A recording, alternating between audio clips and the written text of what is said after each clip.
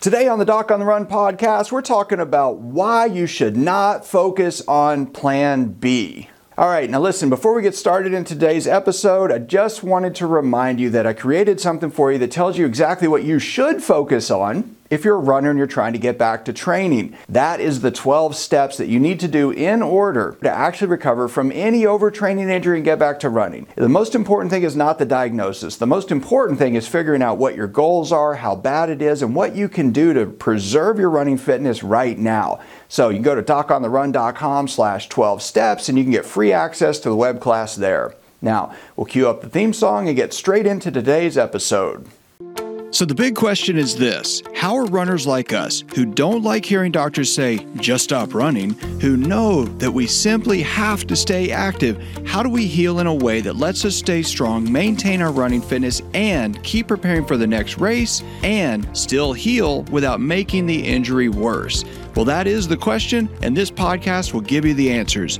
My name is Dr. Christopher Segler, and welcome to the Doc on the Run podcast. All right, so today we're talking about why it is that if you're recovering from an overtraining injury, you really should not focus on Plan B. So the way that I thought about this episode today is that I just got off the phone. I was on a consultation with a runner, and he has a plantar plate injury, and he was planning on getting an injection to help the plantar plate sprain heal a little bit faster. And he asked me a question that really kind of stopped me in my tracks. He said, "How long should I give it before I throw in the towel?" And I kind of thought, well, what, are you planning for this to not work?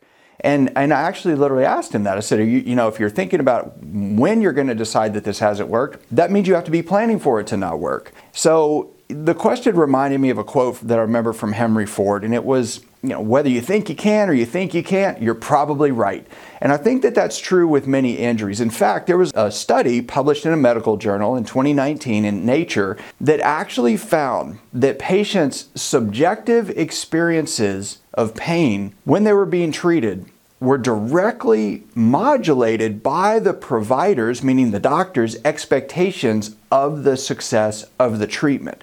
Well, what does that mean? Why is it important for you as a runner? Look, I see runners all the time who are frustrated. They're tired of being told they can't run. They're tired of doing treatments that don't seem to be really getting them anywhere. And these are the people who call me for consultations. And many times when they think, well, I might try this thing, but if that doesn't work, what's the next thing? Because they've failed so many different things. And one thing I know for sure with working with runners is that the runners who seem to consistently get better believe they're going to get better. And if you think about this, this is totally true with your training. If you believe that you can do an Ironman in 11 hours, you will probably do an Ironman in just under 11 hours.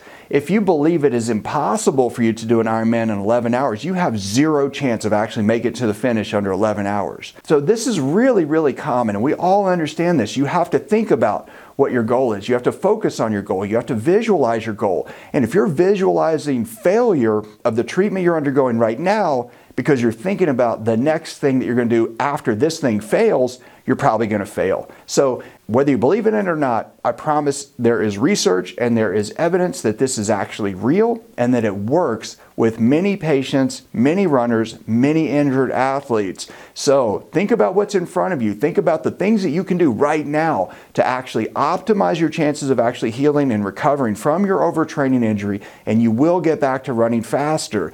Now, if you want to know the approach that I take, well, I've outlined it for you in this web class. It's talking about the 12 steps of recovering from an overtraining injury. You can get access for free at docontherun.com/12 steps. So go check it out, and I'll see you in the training.